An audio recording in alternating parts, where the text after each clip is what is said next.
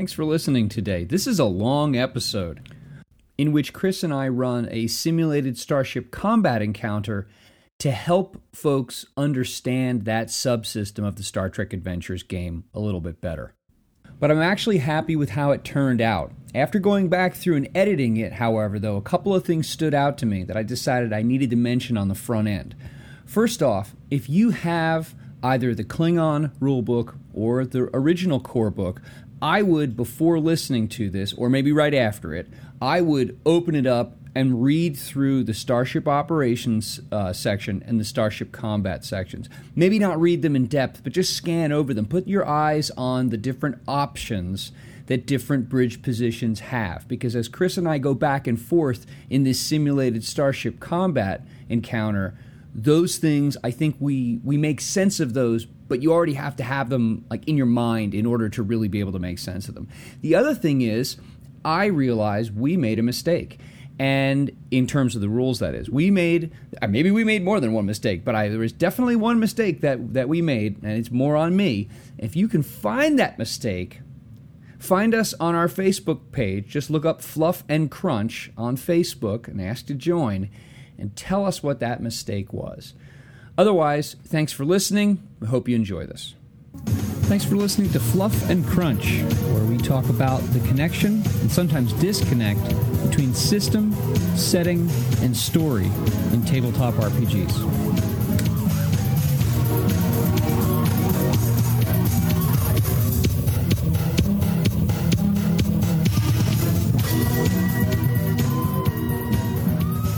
All right, so we have not actually done a live episode in several weeks because of your holiday. So A, tell us how your vacation went, and B, tell us about any gaming you've done in the last few weeks. So I actually did some role playing over the summer, which was on my birthday. We played Marvel Superheroes. Well, we used Marvel Superheroes to play League of Legends, which that worked really well. And then there's been a lot of gaming because we sort of on our holidays, we went to a gaming shop in Cardiff, my place of birth, and bought a bunch of board games there. We went to a board game cafe and bought more board games. We had Games Expo, which is like the biggest sort of board game and gaming convention in the UK, and bought more board games. So as well as having a lot of board games for my birthday, I ended up buying a lot of other boards. So we've done lots and lots of board gaming over the last couple of weeks or so. And I played quite a few Marvel tournaments. So yeah, there's been an awful lot of gaming in this thing. And my holiday was good. So that was good. Excellent. Yeah, your pictures all look nice. The Games Expo stuff, you look like you guys are having a lot of fun. How did, and I know that for those of you listening, well, you'd have listened to it already because that episode will precede this one, probably, unless we decide to resequence. How did the Marvel Superheroes hack go for League of Legends?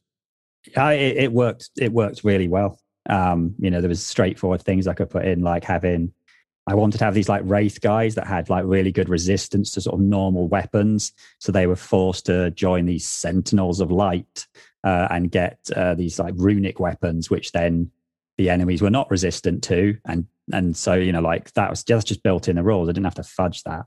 So straight away, there was like really good stuff that they were struggling to damage these bad guys. And then later on, we'll be able to do like a lot more. And, I deliberately put in, so Annie has like a character who has like cool guns, but I put in some like different shot types in there, so she could choose to shoot multiple people or different. And again, it all just worked well. So yeah, and like statting up thing, I statted up a whole bunch of characters from the game just really easily by being able to go, oh well, I think they've got good agility, but their fighting's remarkable, and this it made it so much easier. And also being able to look at like Marvel superheroes and go, right, well, I think this is how they would match up. So it made it super good for that. So yeah, it was a lot of fun, and it worked well. Stat and everything was fine, and in play it was good. And I liked the table. Table's good fun. I did actually fudge the table. I gave them a fudged version of the table where they are more likely to have successes. But again, that's nice and easy to do because all they know is they have a chart. They don't know they have a fudged version of the chart. They just have the cool chart. So yeah, it was great. Good. So good suggestion. Well done. Good. I'm glad that worked out. Yeah, I have been working through our Star Trek Adventures campaign. We're using the mini campaign in the starter box, and so we have now completed the the first two of those three stories, and then this coming weekend we'll do the last one. And as I'd mentioned, as you and I were talking before I started recording, we decided this last weekend to run a series of within the game. The captain, who's an NPC, ordered the crew to conduct a series of battle drills because the ship has never been in combat and it's partially a new crew and so on and so forth.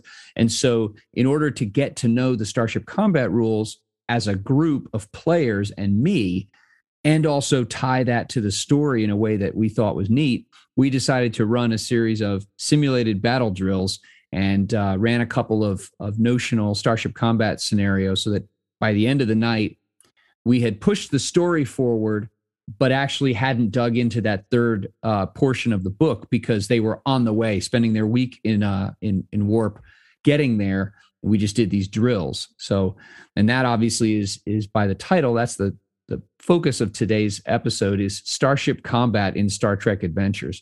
And I'll admit, I love this game. It's a terrific game. This is the one portion of the game I have avoided like the plague until now because I have to do it. And so I finally feel like I've nailed this down as to how to make this work gracefully. And now we're going to talk about it.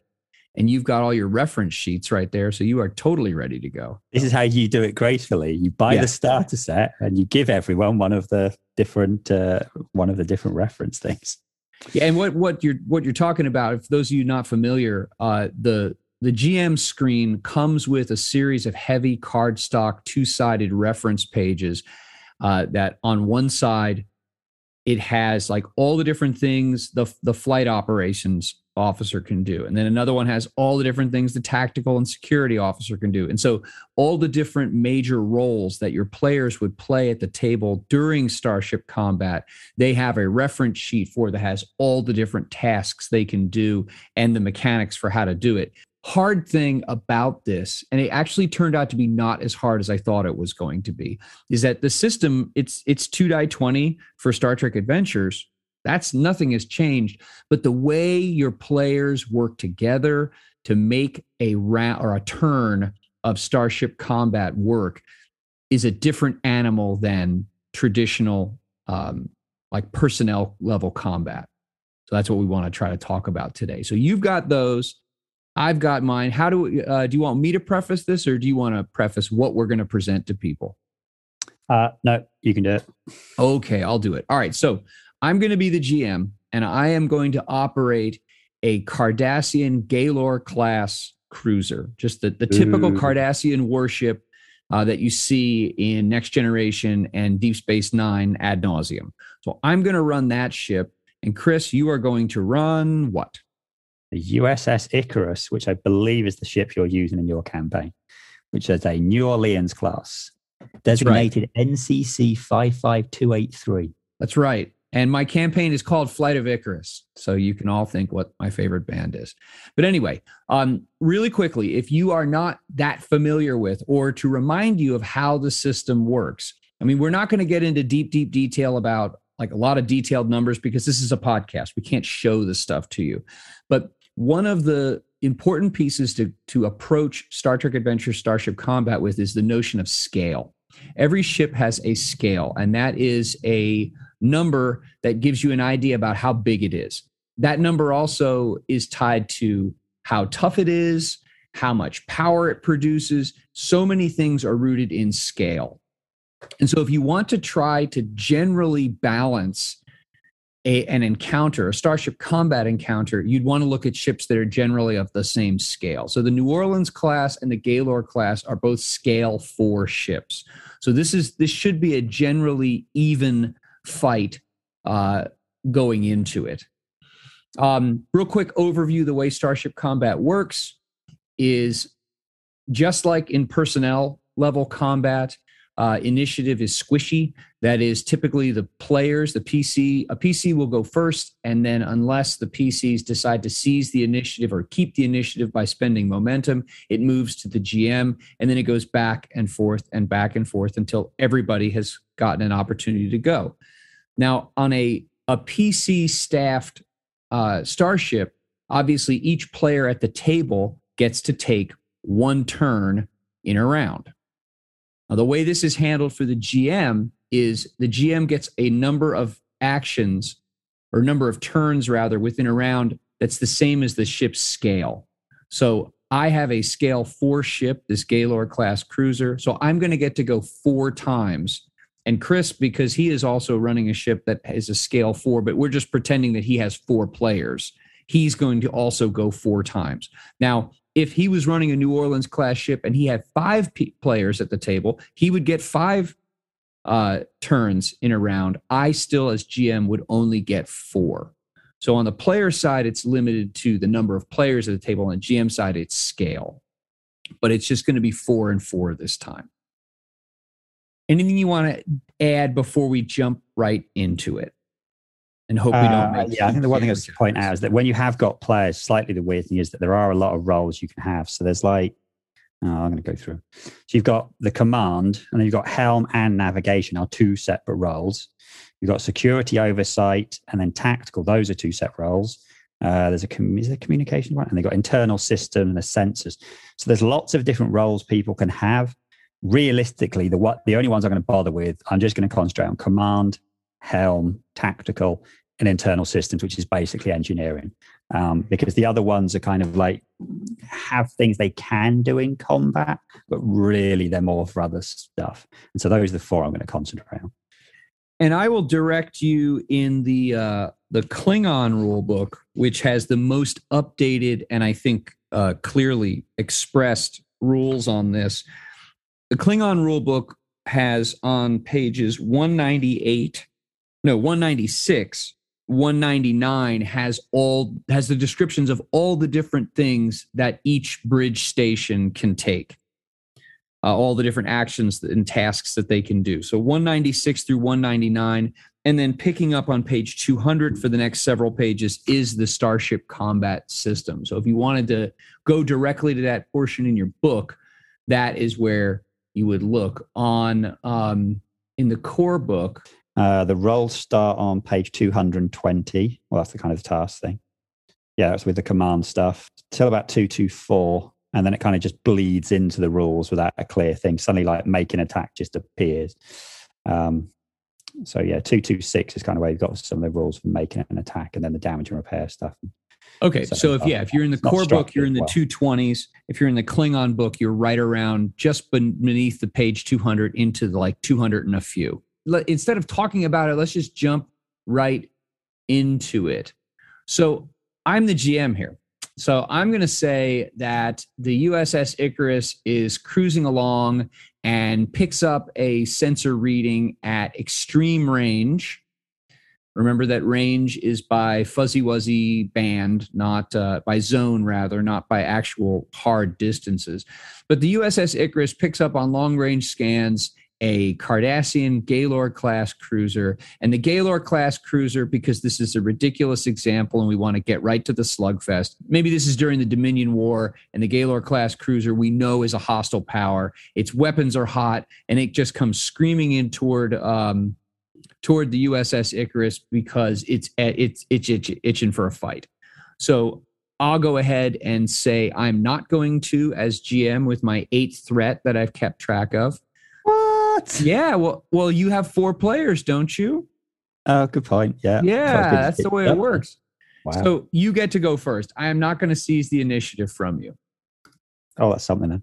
Okay, so I've got my 4 imaginary players who are my commander, my helmsman, my tactical officer, and probably some engineering guy who is just the internal systems person.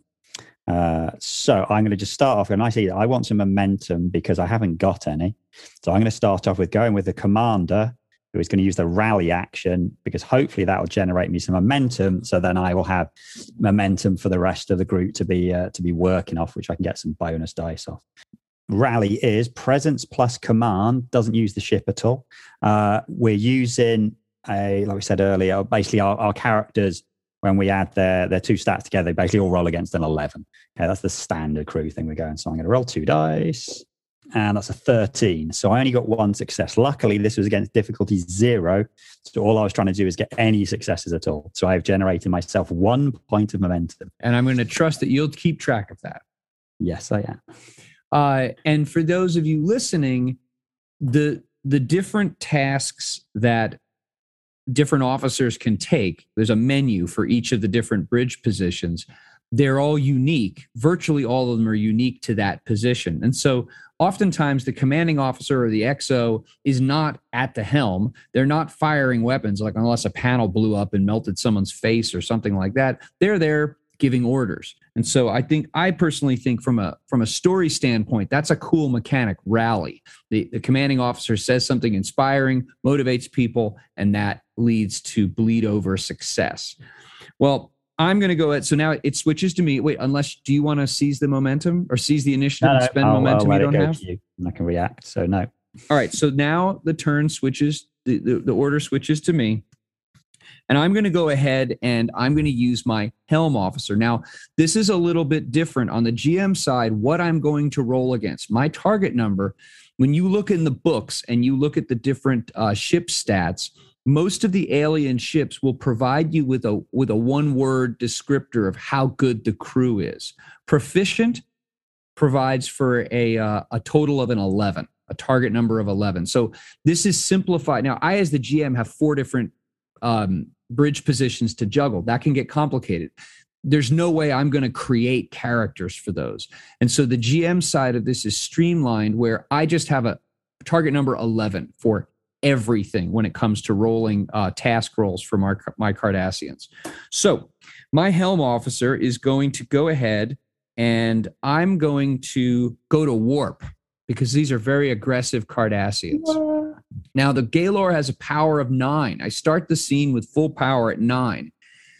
Power on starships, it's assumed that life support and keeping the lights on and all that garbage, you have power for that. And so the power number is how much excess power you have to spend on cool stuff like firing weapons and burning rubber and making the ship go really fast in a short period of time. So I'm going to go ahead and I'm going to go to warp, which is a control and con task with a difficulty 0, assisted by the ship's engines and con. And that's all difficulty 0. But you know what? I'm not going to roll. I'm going to make my life easy. I already have 8 threat to come after you, so I'm not going to roll at all. But I'm going to go to warp, and the cost for that is 1 power per zone moved. So I'm going to go ahead and spend 2 power, bringing my power down to 7. And that is going to enable my Gaylor class cruiser to move 2 zones from extreme range to medium range. Now, the reason I'm doing this is because a lot of my weapons, their optimal range is medium range. So I want to get close so I can take a shot. So I have gone ahead and done that. The helm went. That's one of my 4 actions. And I'm going to spend 2 threat to seize the initiative and get to go next, because we're very aggressive, drunken Cardassians. We're going to go ahead and fire our disruptor banks. Okay, the disruptor banks are energy weapons with an optimal range of medium. All right, so I'm going to go ahead and roll. My target number, as I said, is 11. I rolled a 19 and an 8. That's for the weapons officer. But then I'm also going to roll weapons and security, the ship's roll, as assisting me. Ooh, and I rolled a 2, and the security is 3, so I rolled under that, so that generated 2 successes. So I generated a total of 3 successes. Now, I happen to know that the difficulty for that is 2. The difficulty for an energy weapon at its optimal range is 2. So I generated 3 successes, so I have an extra success. So I'm going to just dump that into damage because that's what I'm like. And this thing is going to do 8 points of damage with the weapon quality of vicious. So if I roll any effects, they're going to do 2 points of damage, not just 1. Let me warm up my dice here. It seems bad. And roll. And I rolled craptacularly bad. I rolled 4 of my 8 dice, rolled nothings. But Good. Let's see. I got 2, 3, 4, 5, 6, 7. So I did 7 points of damage to your ship, plus the 1 that I added from spending the momentum. So that, or threat, what I get. So that's 8 points of damage. Well, that's handy, because the first thing we would do is we reduce it by because we don't have cover or anything. Mm-mm. So we're reducing that by my resistance. Yep. And the Is that correct? resistance is, unless the ship has a talent or some modification, the resistance is equal to the scale. So it's just a representation of how tough is this ship, like innately. How much damage can it shrug off? So the first thing you do is you subtract the resistance from the total damage. So I did 8 points. So you subtract. I have resistance of 4. So 4 damage, which is handy because if you manage to do 5 damage, that's a breach where bad things start happening. Yep. So luckily I've avoided that. So that just goes to my shields then, doesn't it? So Correct. my shields take 4 damage on my shields. Now, much like power, you start a Starship combat scene with your maximum shields. Although, wait, did you raise your shields? Well, I knew where that was under the in the Star Trek book, but in the Klingon book, I didn't see it. So yes, I'm assuming I raised my shields. Well, look at the scenario or the setting that I established. Drunken Cardassian screaming out of the cosmos right at you. You had time to put up your shields. So any leftover damage goes into the shields. So his shields what are your shields down to now? They were at 14, so they're now down to 10. Okay.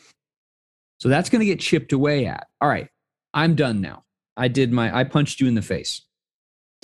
All right, so I'm going to go with my helmsman, who is going to use the attack pattern action.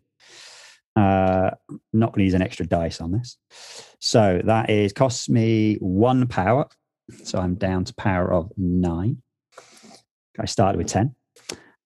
So attack pattern is a daring plus con task with a difficulty of 1 assessed by the ship's weapons plus con. So I'll just roll my thing again, like Jeremy said, realistically, if I've got players, my stats would all be different for everything I do. I'm just using 11 for everything we do. I'm using a 9 plus 2. So if I haven't rolled a 2, I'll count that as double, but we'll see.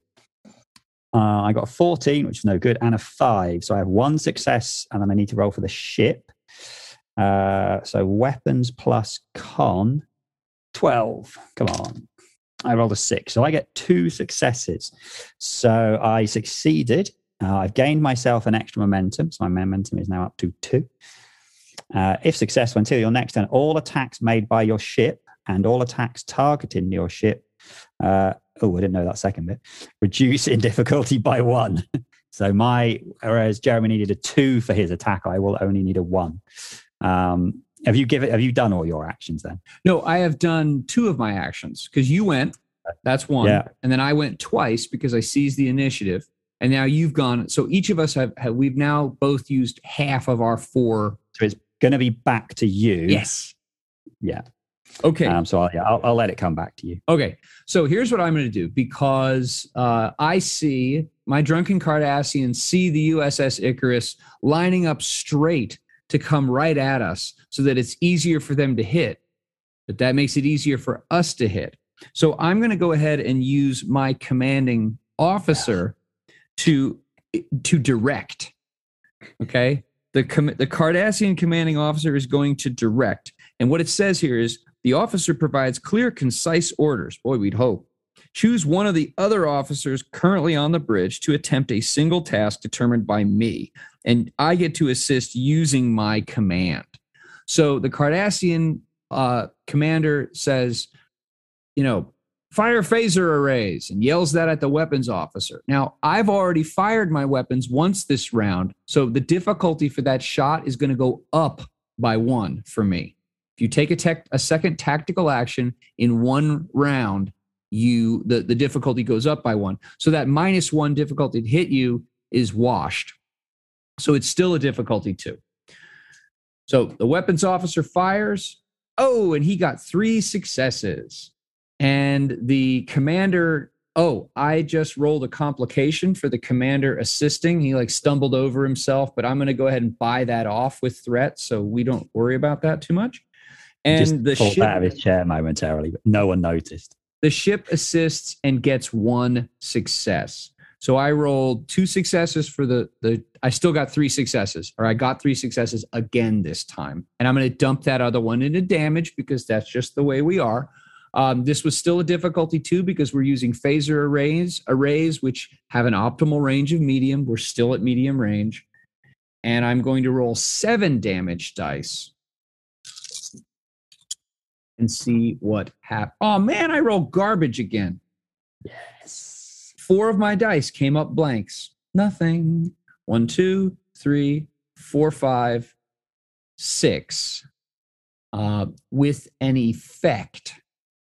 Versatile 2. Oh, I like that. So a versatile weapon, the attack gains X points of bonus momentum if successful. So I was successful. I rolled one effect. These Cardassian phaser arrays have versatile 2, so I generate 2 momentum just from hitting you, which I'm going to dump into damage.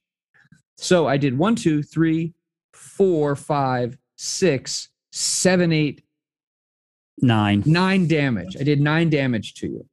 Kablam. And I have now taken 3 of my 4 actions. So that is 5 damage off my shields. Because you subtract 4 for the resistance, so you're down to 5, and then 5 come off your shields. And this is where wonderful things happen. But this is now a breach, so you need to roll a d20 to see where you hit. All right. So now in all of the 2die20 games, 5 points of damage or more in one attack cause an injury or a harm or whatever. Different words in different games. But in this one, in Starship Combat, if there are 5 points left over that are applied to the shields or beyond, that causes a breach. So I'm going to roll, and I rolled a 2. Where'd I hit you?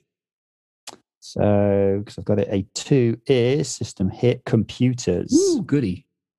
As you're looking that up, I'll say that breaches represent damage to a specific for a PC controlled ship. It's different for the NPC side. And if he ever hits me, we'll get to that. But whenever the computer system suffers one or more breaches, it disrupts those functions until the officer at the internal systems position performs the restore minor action. Gee, I wonder what I'm doing next. The computer system cannot be used to perform or assist any tasks. Additionally, all other tasks attempted which are assisted by the ship increase their complication range by 2. Well, I think we'll just nullify this by going. So you're done with that guy, aren't you? I'm done now. And so what I did was I left him with a problem. Like, this is where in the show, one of the computer panels blows up and Ensign Snuffy falls over and his arm is burnt or something like that. And something has to be done before he can go ahead and use that system again. And since the computer is so integral to the whole ship, he has increased difficulties until you restore, which is a minor action. But luckily, it's a minor action. Yes. I can do that and another one. So I'm going to go with my internal system one, who's my engineer guy. The character performs a minor repairs and adjustments needed to restore a system after disruption. So he reroutes some power conduits and our computers are sorted. And now he will do something better. So let's see. Regenerating shields might be good. I think I'm going to go with regenerate shields. That's probably a good idea. How much shields do you have left? I'm down to 5. See, look at that. So I am going to spend a point momentum here because I've got 2 and it seems like important. So I'm going to roll a 3rd dice for my engineer dude. I am rolling, doesn't really matter, I'm rolling at single. No, I'm looking at the wrong one. Control plus engineering, a ship assisted by the ship's structure plus engineering. Difficulty increased by 1 if the ship shields are 0, which they are not. Oh, have I got it? Oh, I've got 3 successes from my guy. Then the ship structure plus engineering is 11 as well. I got a 7, so I have 4 successes, but it was a difficulty of 1. So I get 3 net successes after that. Regains 2 points of shield plus 2 more for each momentum spent. So I think since I have 3 momentum essentially. I think I'm going to put 2 of that into my shields and I'll keep 1. So I'm going to bank 1 point of momentum. So that gives me 2 momentum total. So I'm going to regain 2 points of shield and I put 2 momentum into it. That gives me 6 shields back, which puts me back on 11. See, I think this is a moment where we'll take an aside before I take my last action. Unless, do you want to seize the initiative? No. Okay. You want to keep that momentum. I haven't got much momentum, so yeah. No. One of the things that I find interesting and intellectually stimulating and exciting at the table using this system is that there are times when you might have this great plan for how you want your round to progress. Like the players are like, oh, I'll do this and I'll do that. And you all sketch out your actions. And then the enemy ship does something like blow your computers on the fritz. And now you're stuck with the decision of, well, I could either do what we plan to do next, or I'm going to use the character who's doing that I wanted to do a flight operation, or I wanted to do something else. But now you're left with the decision of, well, do I restore the computer with a minor action, which is automatically successful, or do I use a different character? So there's an interesting balance in this between planning among players and also having to deal with unplanned contingencies because the other side gets a vote too. I like that. So I have used my commander. I have used my helm. Oh no, we fired twice. No, my commander forced the fire, so it didn't count. So my commander, my tactical, and my flight ops have gone, and I haven't been hit or nothing like that. So we're going to go ahead and use our sensors to try to scan for weakness, which is I scan the enemy vessel looking for vulnerabilities. Choose a single target I can detect, only one ship, you. Difficulty 1, control and science, and then the ship's sensors and security, which is 10. I got 2 successes from the character and 1 success from the ship. So I got 3 successes. So I generate 2 momentum. That is threat. Oh, I'm sorry. The task increases by 1 difficulty for each range beyond close range, but I only got 1 momentum threat out of that. If you succeed, the vessel's next attack before the end of your next turn gains piercing 2. So I'm going to get around your resistance. That's good. Further, if any bonus die 20s are purchased for the next attack, it inflicts +1 additional damage for each bonus die 20 purchased. And I pick up 1 threat, so I'm at a total of 5. And my turn is done. All right, so I'm going to go with my tactical officer because he hasn't gone yet. He's been like twiddling his thumbs as I've been like slapping you around. Well, the helmsman was getting me in the position, so I'm in position now. That's right. So I am going to go, because it's easy, I'm going to go for, use my phaser arrays, which also for some reason do more damage than my photon torpedoes anyway. Oh, the other ones have high yield. I don't know what that means. I know what versatile does. So I have 2 dice, but I'm also going to spend 2 momentum, which will take me to 4 dice. Now, here's an interesting question. Does the ship count towards my normal limit of 5, or can I buy a point of threat and have 5 dice and then roll a separate dice for the ship? I believe that the limit is your role, like your character's role. Supporting is a different. I don't think it counts toward that. I will give you a point of threat. Thank you. So I get 5 dice. So now I need an extra one, and then I'll be assisted by my ship. So control plus. Oh, I'm rolling against 11 again. So what I'm looking for? Oh, no. So what I was hoping for is like, some 1s and 2s that would count double. So far, I only have 2. So that's disappointing. I rolled a bunch of 12s and 15s, but I've got the ship. So my weapons and security for the ship is only 10. Come on, ship. Oh, no, the ship. So despite rolling 6 dice, I only have 2 successes. Okay. Luckily, the difficulty is only 1. Right, because you had flown that attack pattern, making it easier for you to hit. So that does mean I got 1 momentum, but you said versatile doubles that, didn't you? So I actually generate 2 momentum from my, what should be 1. Yeah, if it says versatile 2, then you get extra momentum from that. So yeah, I have versatile 2. So I have my attack. I've got 2 points of momentum. I'm gonna put those into damage. I only get 5 dice. Or am I missing something? Because you were rolling a lot more dice than I am. So my thing says phaser arrays 5 combat dice. So you know what? Actually, no. That 5 is correct because that already computed that 6 in that 1 into it. Oh my goodness, man! It's an exploration ship. Don't you know Starfleet's all about like peace and love and harmony and stuff? Well, they're going to be all about being blown to smithereens and dying in a minute. So it could be that case. That's true. Oh no, because I only rolled 1 blank. So I actually have, and I have, I had to roll the effect to get the versatile, didn't I? But I have now, so that's fine. So I have 1, 2, 3, 4, 5 plus my 2 mental half. So I'm going to go for, that gives me 7. So I'm going to go for 7 damage. Real quick, actually, versatile just gives you, it gives you that much momentum when you roll an effect. If you rolled momentum by virtue of rolling more successes, you get that also. All right. So I should have had 1 momentum. So what does Versatile 2 give me? 2 more momentum. For each effect you roll, it gives you 2 momentum. All right. So I have got 1, 2, 3, 4, 5. I've got 5 based on what I've rolled there. I had 1 momentum, and then I've rolled a Versatile. So that's 3 extra. So I'm going to put the 3 extra I have all back into the damage to give me 8. Okay. So you did 8 points of damage with your phasers, right? Yes. All right. Against I have a resistance of 4. So I take 4 points to the shields. I did not hit the magic 9 damage I needed. No, you did not. So my shields go down to 7. And incidentally, high yield on the photon torpedoes. It may seem odd that torpedoes don't do as much damage, but whenever torpedoes cause a breach, they automatically cause a second breach with it. That's good. So that's pretty brutal.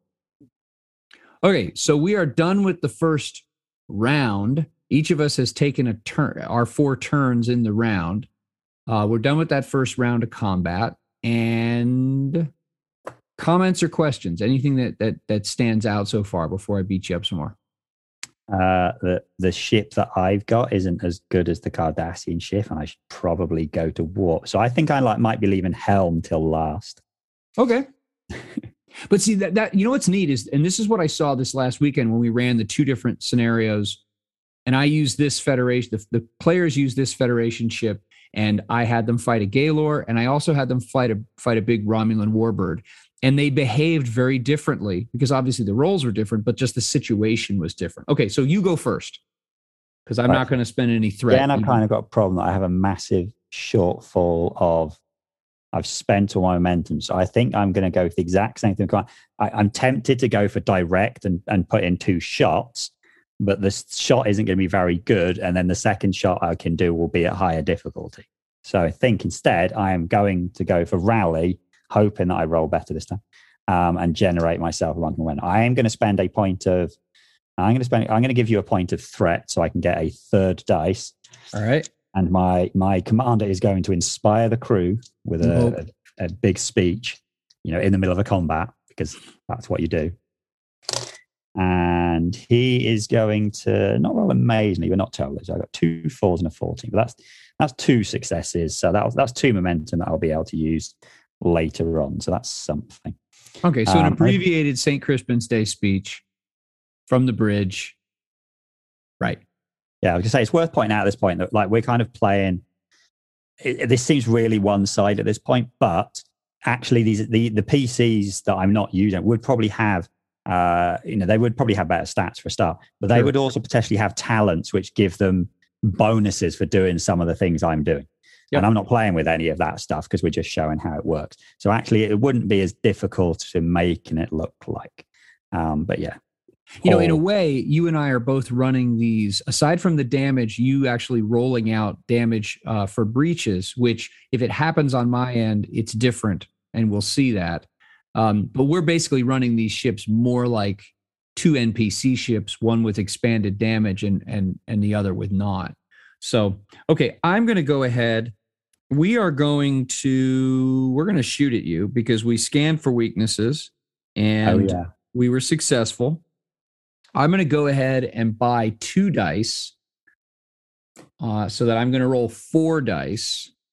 We're going to go ahead and fire our disruptor banks at you, but we're going to get, it's going to be pretty cool here.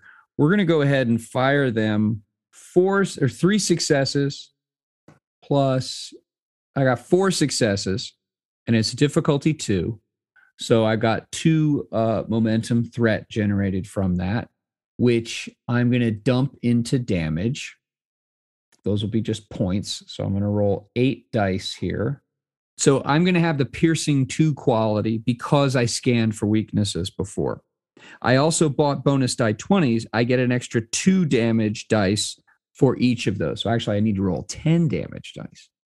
Great. I'm not going to use those for damage. I'm going to be nice and I'm just going to bank them.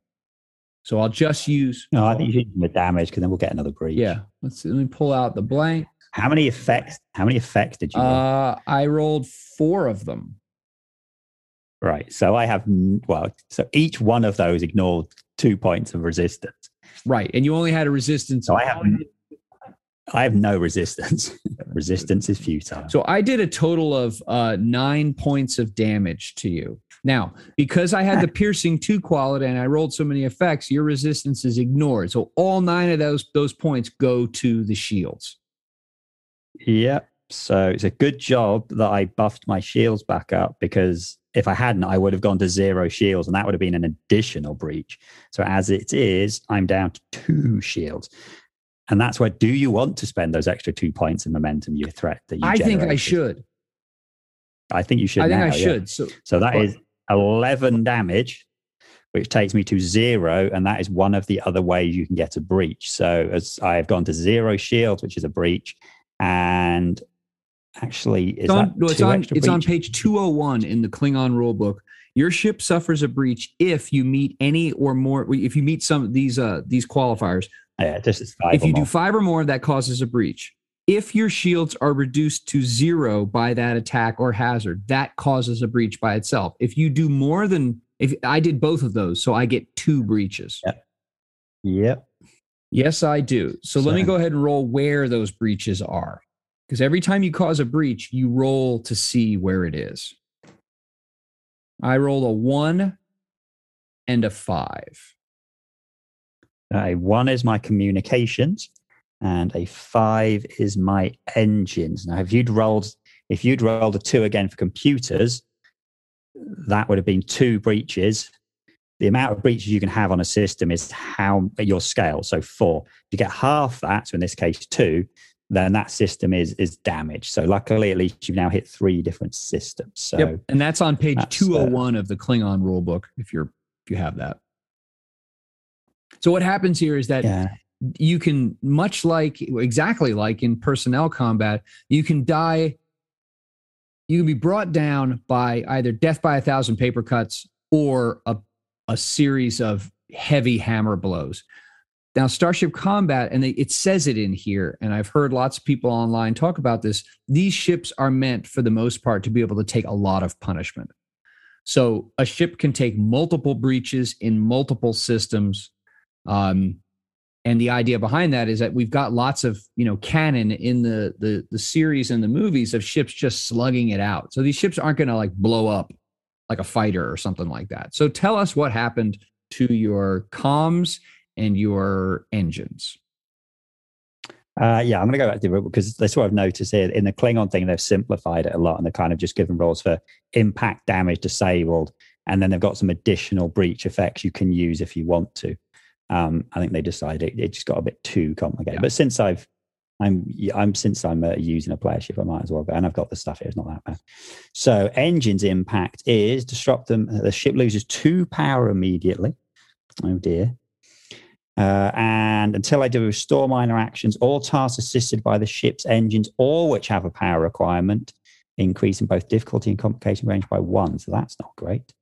The communications impact is disrupt those functions temporarily. So I'm going to need another restore minor action. So that's a bit awkward at the moment.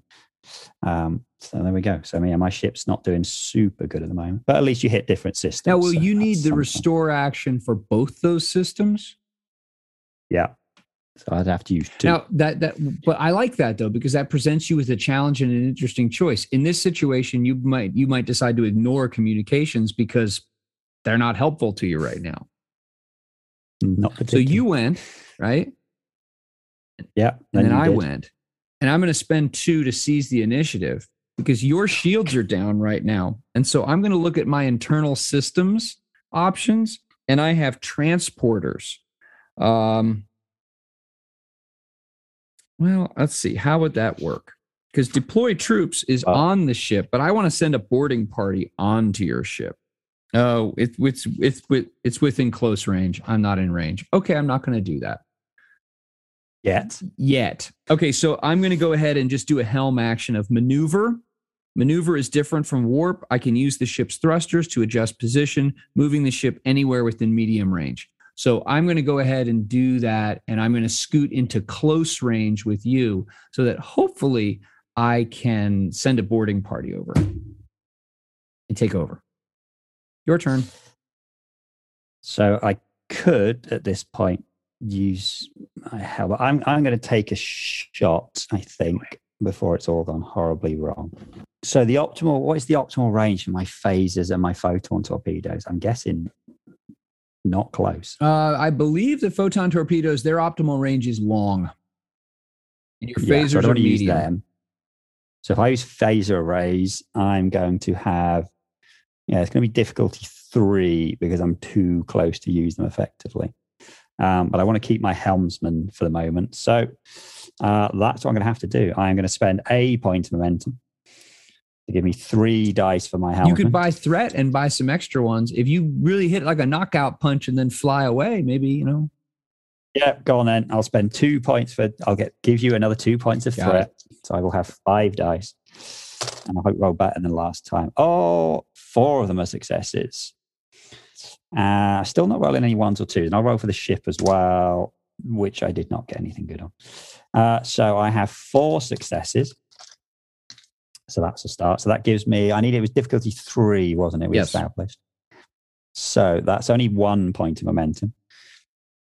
But let's roll my damage and then I can make decisions with the momentum I don't. But at least I did hit you. So that's a start. I have rolled 3 effects and 1 other one.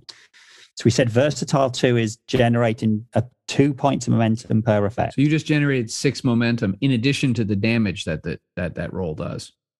Because those effects always do 1 point, at least 1 point of damage.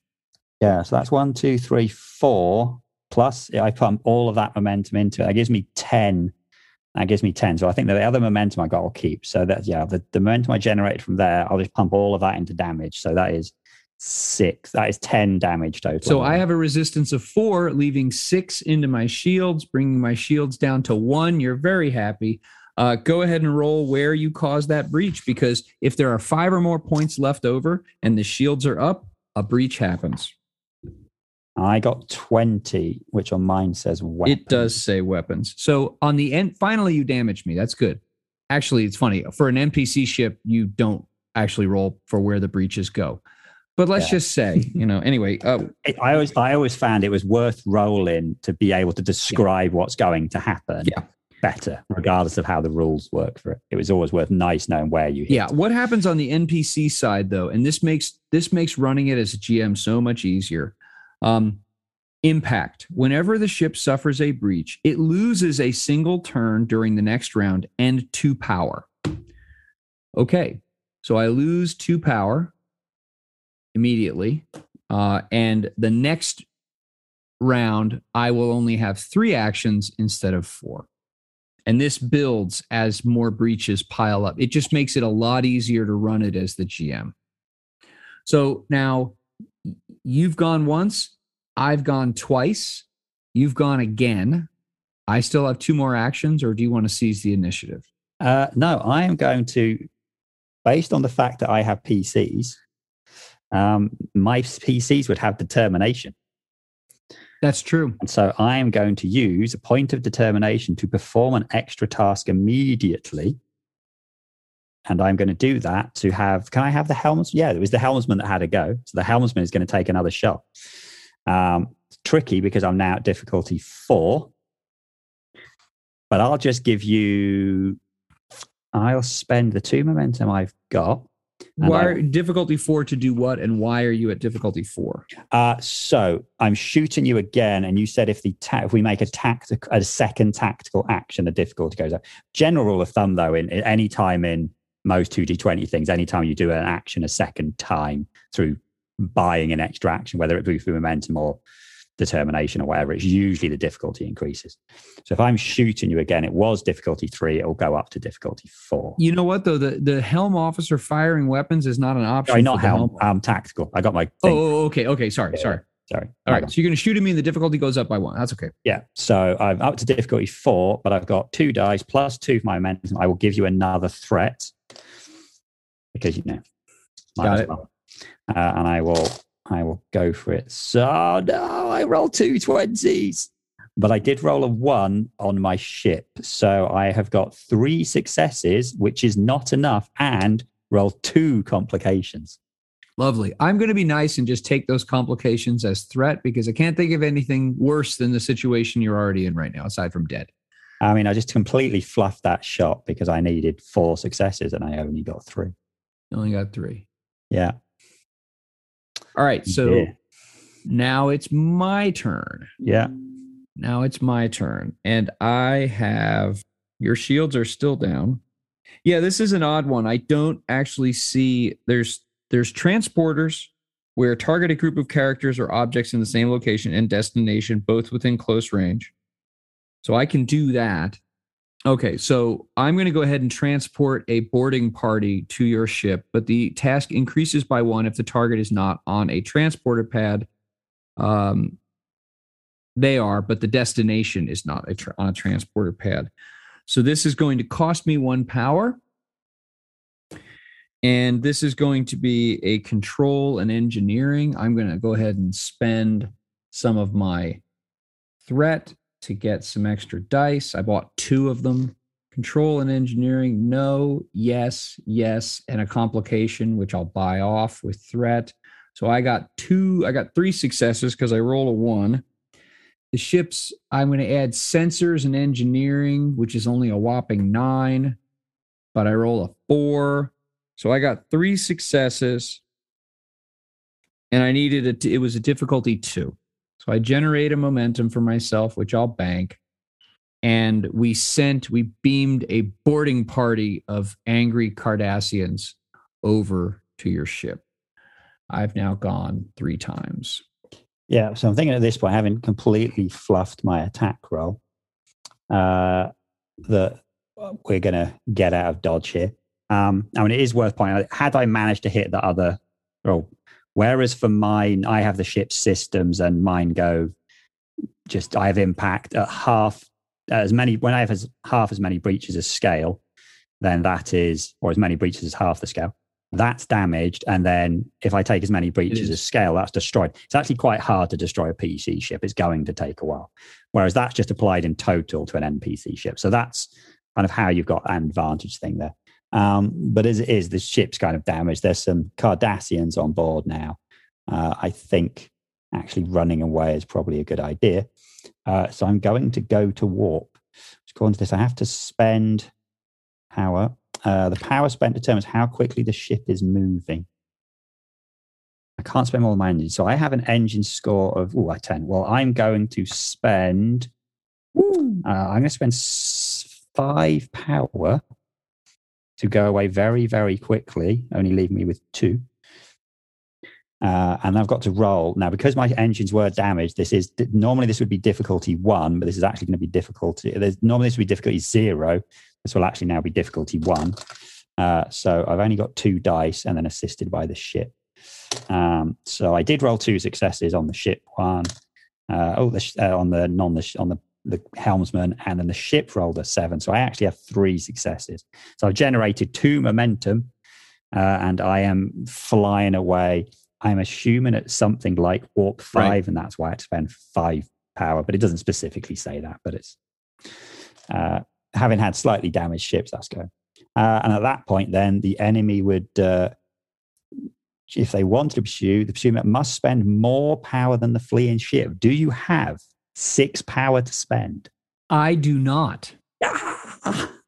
And you here now, listeners, we didn't plan any of this, so that was cool. I had the Gaylor starts out with 9 power, but I've spent or had damage forced on me costing over more than half that. So I don't have the power to chase you, so you get away. Whoosh on our map that people listening can't see. All gone. Yes, we were using a Google slide to move ships around, which, by the way, since this is a zone-based combat system, all I did this last weekend is I got out an old FASA black hex space map that's like 37, 38 years old. And the way it folded out, because it had 8 like rectangular pieces that were blocked off by the seams in the folds. I just considered those to be each a zone. And so we just I had a little paper representation of each ship, and we just moved them around and counted. It was really easy to keep track of where the ships were and how close they were together. If they were in the same rectangle of space on the map, they were in the same zone. They were at close range. If they were the next one over, if there was a seam between them, they were at medium range. So you just took off. You took my Cardassian boarding party with you, and you lived Yeah, to that fight seemed like a better another day. idea than like maybe having the ship really badly damaged. Clearly, that ship is not meant for tactical actions. Well, here's the thing to consider is that no, the ship is not. It is the ship that I outfitted for my group of players is primarily an exploration ship. But on the other side, Chris, you weren't controlling real player characters. You were just using a generic number, and on top of that, you were using an 11, which is kind of it's like a low end. Yeah, I think. Yeah. That's not like SWAT. That's like Rent-A-Cop. Yeah, I think we can imagine that realistically, considering each player, their command would be their highest score, and the helmsman their con would be their highest score, and so on. But because of that actually people are going to be rolling, much better stats, and you'd probably be rolling against 13s and 14s. Which makes a big difference. I mean, if you're rolling 14s instead of 11s, that's almost a third better chance each time. So, and also the discipline would be higher. You're looking at disciplines of 4, maybe even 5, which is going to greatly increase the chances of critical successes, of those double successes. So I think that in a way, numerically, the deck was numerically the deck was stacked against you a little bit by virtue of the stats that you were using in place of player characters. The other thing too, and you pointed this out earlier, is that player characters have all kinds of talents that enable them to buy extra dice. And if you have a security officer that has some kind of cool talent that makes them better at the ship's weapons, there are all those things that get sprinkled into the mix that add ripples and interesting nuance to the story side of it, but also mechanically improve your likelihood of blowing me out of the sky. So, I think it is worth pointing out that might have seemed like, we still only did 2 rounds of combat in something like 45 minutes or so. But I would point out, we were explaining everything we did as we went. Also, from my side, I was, in theory, running multiple characters. The sheets that we talked about in the starter set are really useful for, that person can be thinking of what they're going to do while someone else is doing it. So it would be a little bit quicker, and actually, it really isn't much longer than that. If you think of your average Star Trek episode, well, most Star Trek episodes have no combat whatsoever. But if you are going to have ship combat, you're probably only doing maybe 1 ship combat every couple of episodes. It's not super quick, but it's also not that long, and it's not super complicated. And actually, if you did want to do sort of fleet-wide things, as we've talked previously, the command book has rules for sort of fleet-wide combat action. So you wouldn't use these rules to do 1 ship against, 5 ships against 5 ships. There's a whole different set of rules that you could use for that. This is what I saw this last weekend. We, in about 2 hours, did 2 full Starship Combat encounters.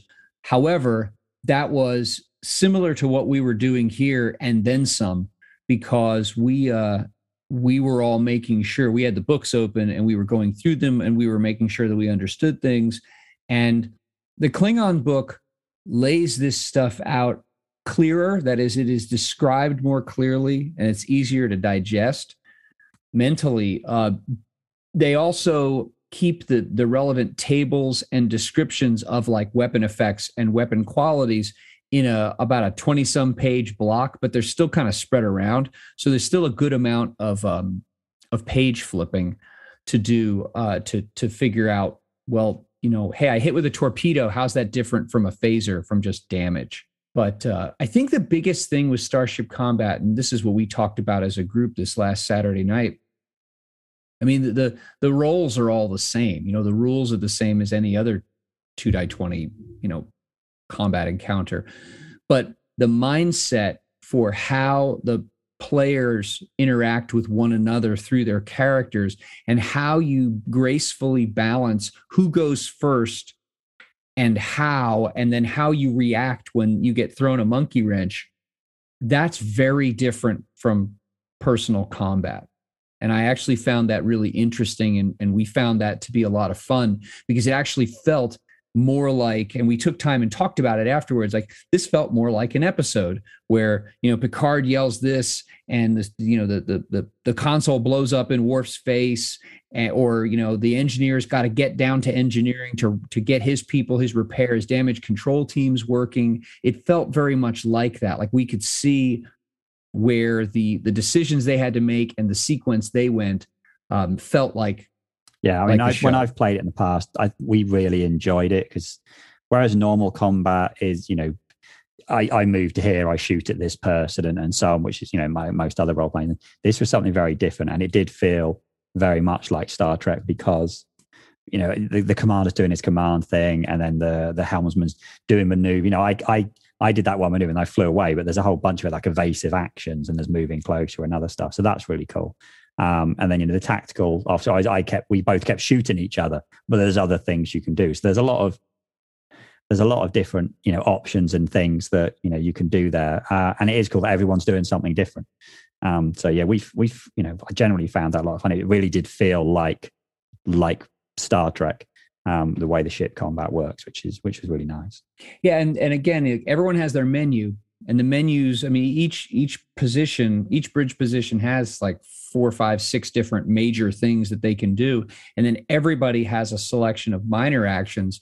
And just like in the show, a character can move from one position to another. So they could change what they're doing. Like if you wanted to say, if I as the GM say that a computer breach on your ship results in an NPC who's being the flight officer being wounded, well, the XO could jump into that position. So people aren't like tied to they're not anchored to where they start the encounter.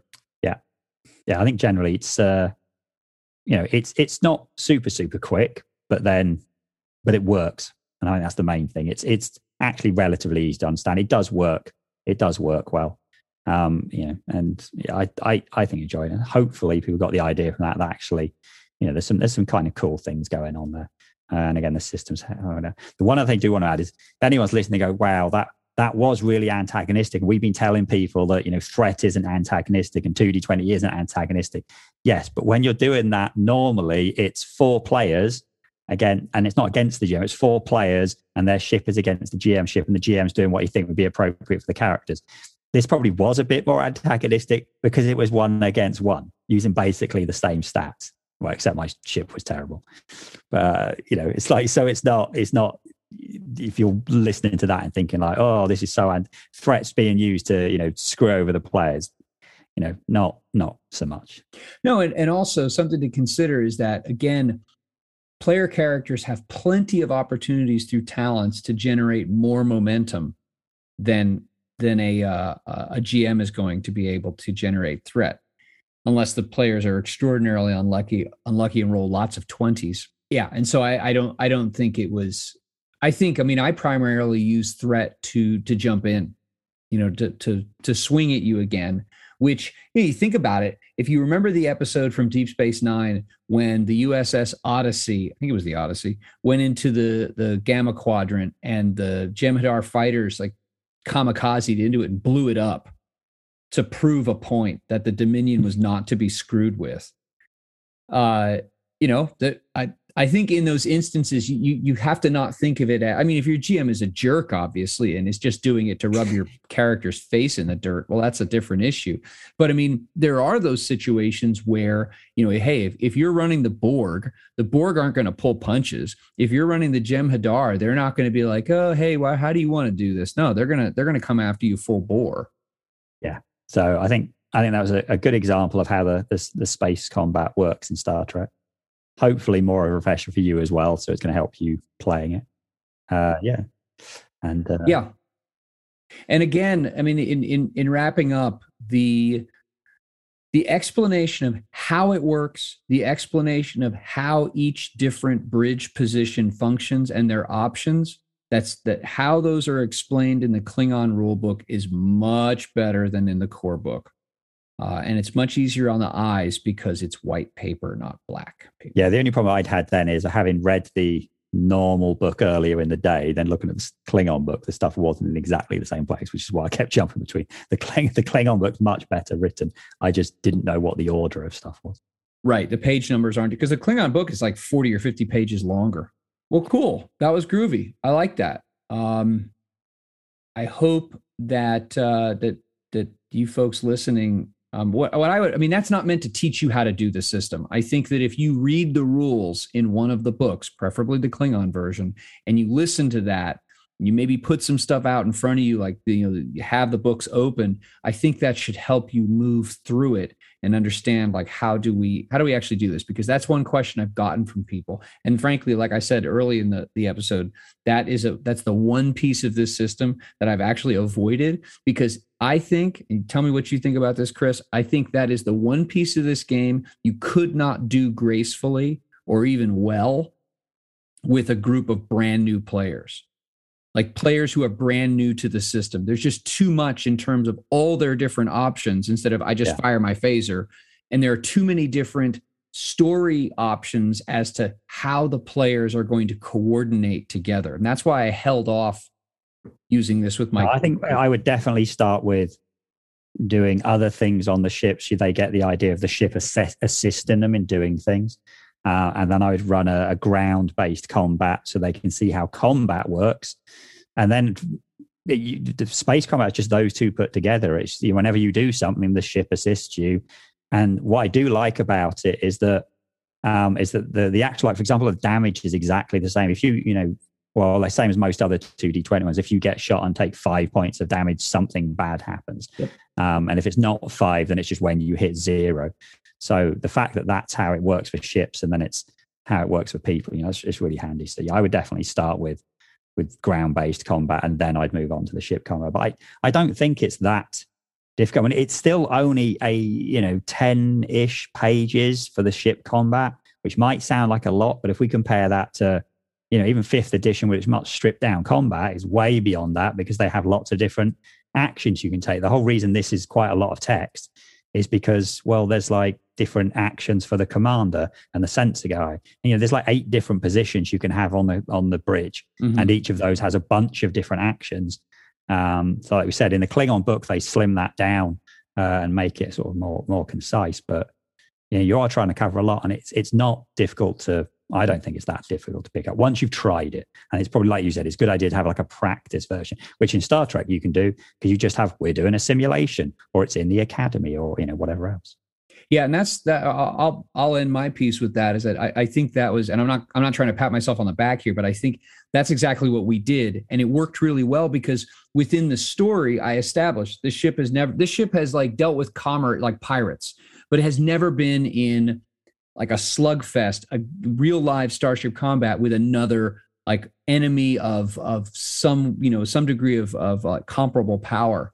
And so that gave an opportunity for the player who's playing the XO and the engineer and the security officer to like talk but among themselves as to, well, how are we going to set up these battle drills, and what are we going to do? And then I'm playing the captain as an NPC as she walks around and checks in on people and asks what's going on in this department and things like that. And then as part of the after action review that their commander did, I pointed out, like, based on some of the roles and based on some of the things that they decided to do in those 2 scenarios, feedback from the captain about, how she thinks the engineering department did in that situation. And so it was a learning experience for us as players, but that also wrapped really well into the story that we're trying to tell for this ship and this crew.